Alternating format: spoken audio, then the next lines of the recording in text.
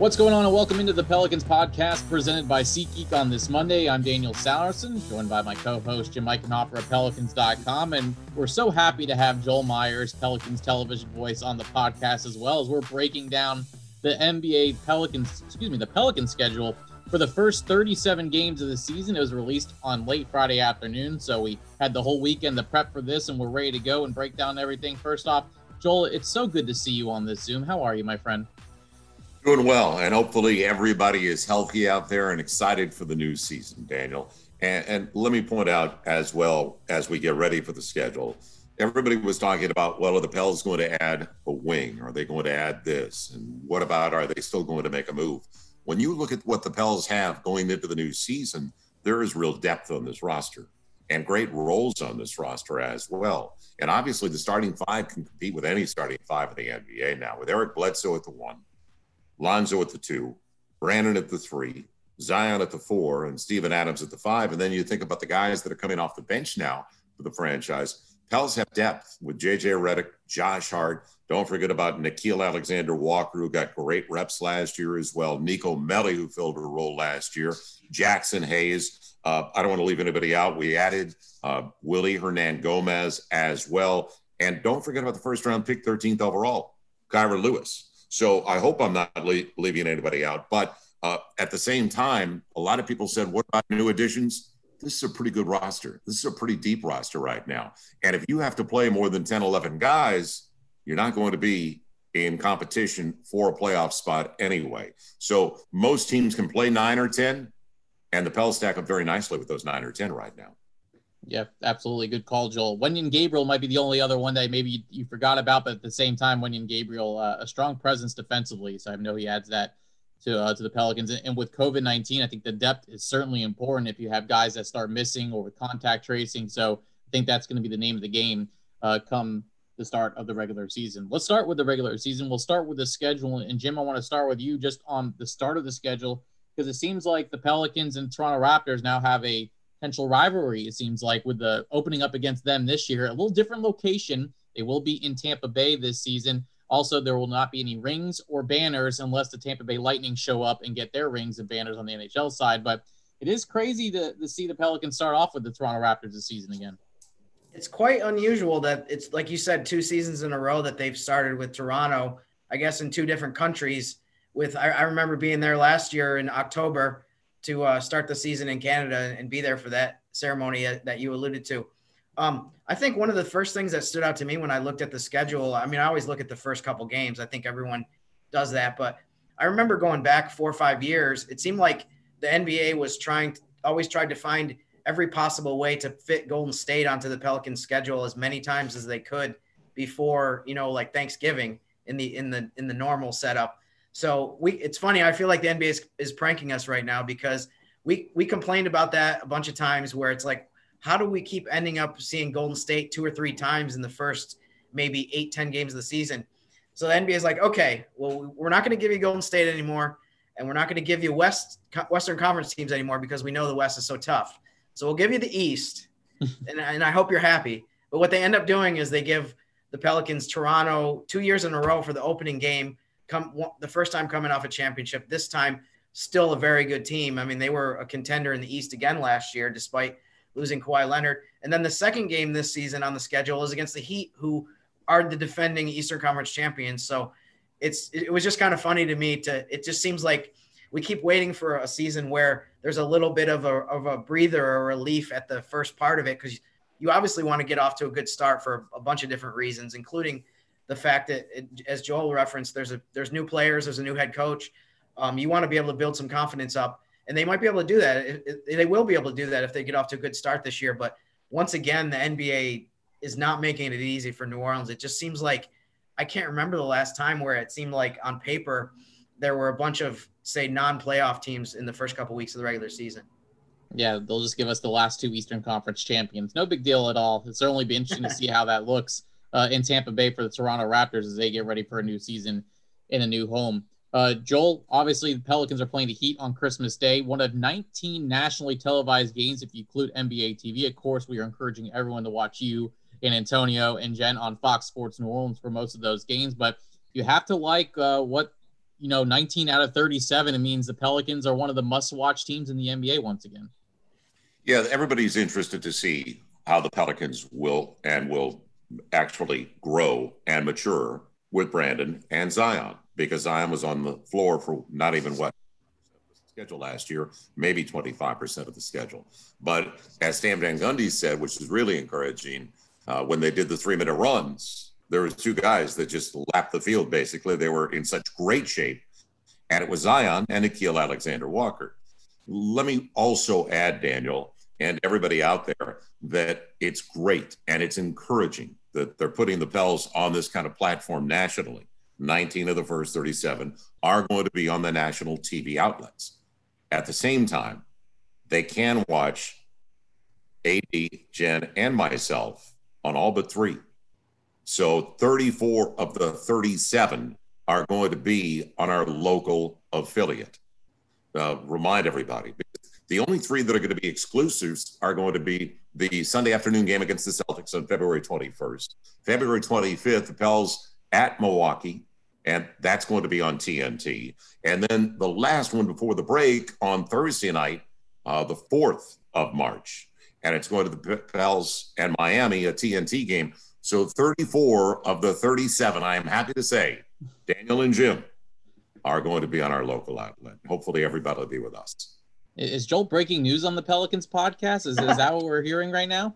I think so. I'm looking forward to being able to, the travel situation is going to be completely different this year. Don't have it finalized, but I'm looking forward to being able to watch you guys a lot more as well. So I think the only downside of the high number of national TV games for people who live outside of the New Orleans area, like my parents, for example, is they're forced to watch the national TV broadcast when it's on. It's not offered on League Pass, but other than that, obviously we love the fact that there's so much exposure, and that I think Zion is so popular and the ratings are so good for him. So, but either way, no matter how you break it down, I'm looking forward to catching more of Joel and AD, and who knows, I might put out some more tweets that are second guessing some of what they say this year, because I'll actually be able to watch them and listen to them more than I will when I'm in this, in this arena for every single game, the way it has been. So basically, Daniel, if we see something and we know it's been stolen by Jim from the telecast,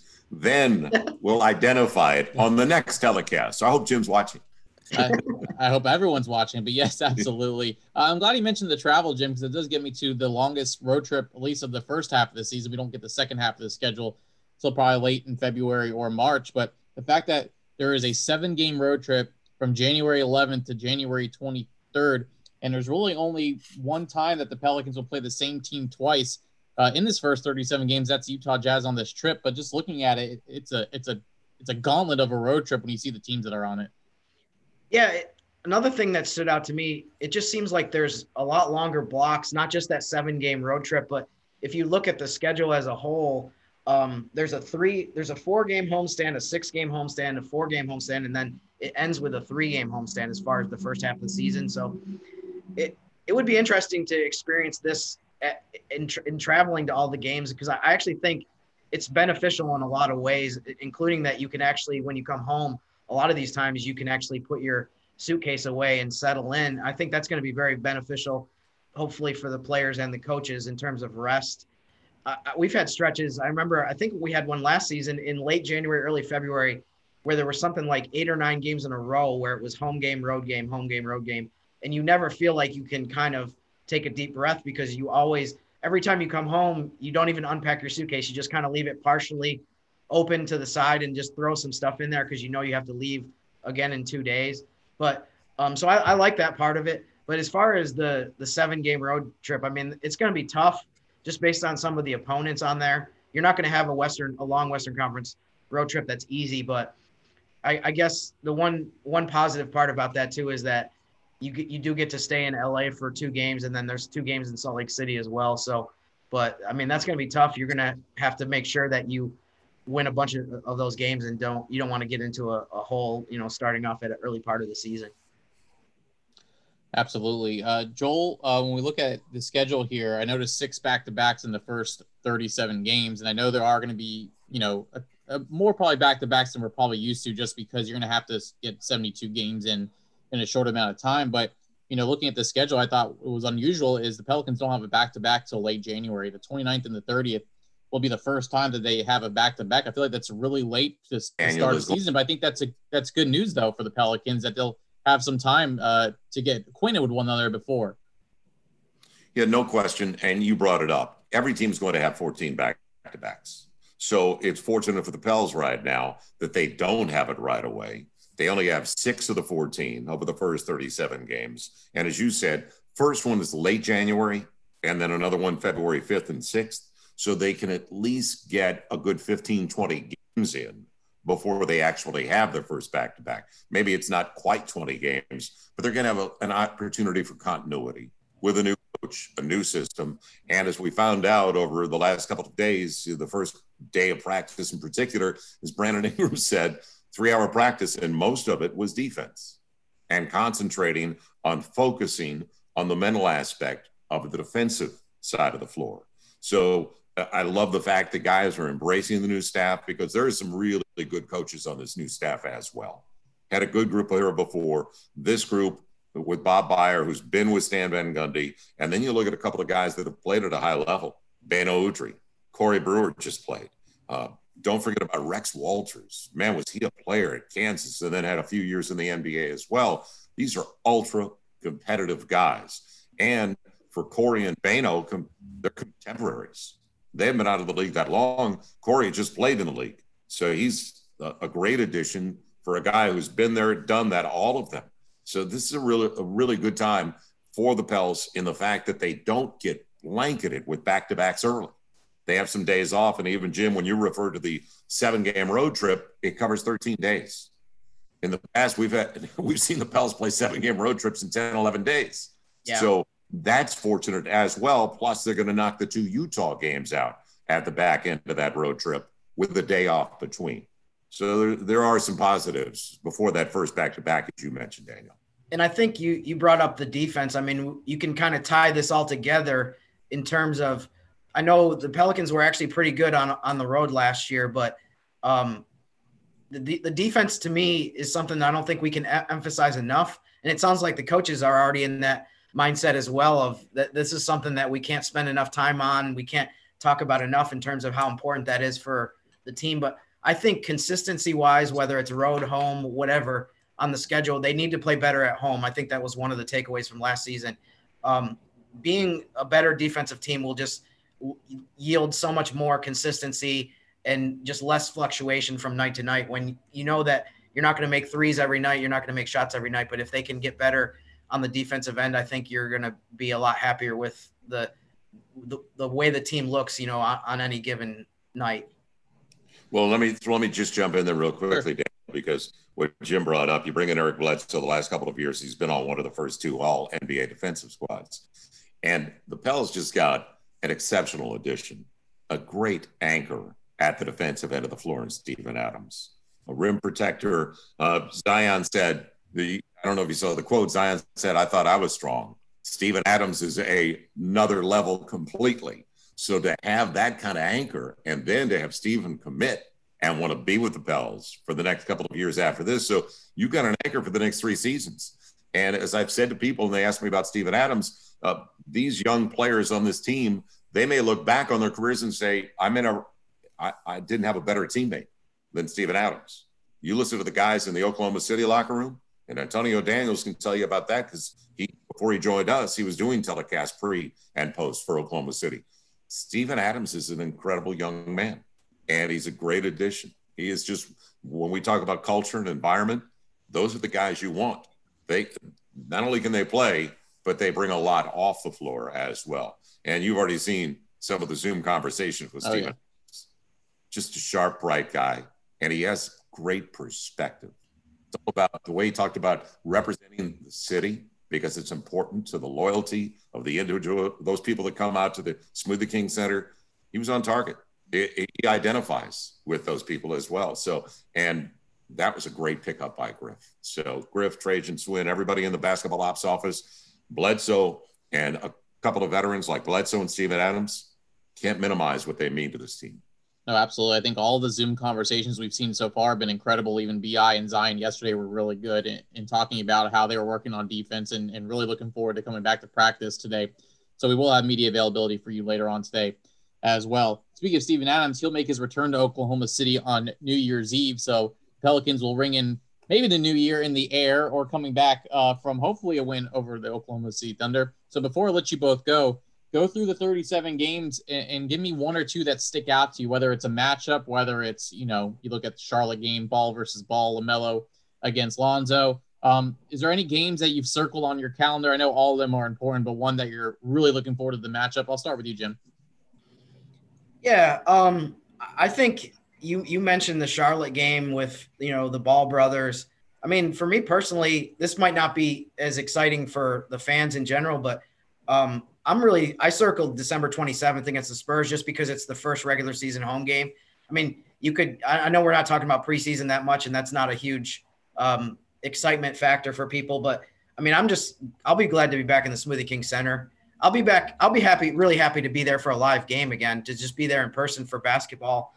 So, and then I think they're just the way that we know what's remaining on the schedule based on what shows up on the first half, what's not there for the second half. I mean, there's going to be a couple home games against Clippers. There's going to be a couple home games against the Lakers. So I'm looking forward to that as well. I think maybe if I had to pinpoint one matchup for the excitement level, Joel might talk about this as far as Drew Holiday's return to New Orleans, but I also really enjoyed the games against the Grizzlies last season. There's a game, February 6th, home game against the Grizzlies. I think that's one of the games that I will definitely look forward to. It seems like we have the makings of a budding great matchup between those two teams. And I'll take two, and I'll two, Daniel, in particular, in the month of January. First one, and it's the second date-wise, it's January 29th. That's the Bucks. And that's Drew's first game in the Smoothie King Center as an opponent. And he was the glue guy. He was the constant. He's a guy we all love. His family, everything about the holidays. So that's going to be a big one for all of us to welcome him back the right way. And I don't care if there's anybody in the building, it's going to be an emotional one for all of us to have Drew there.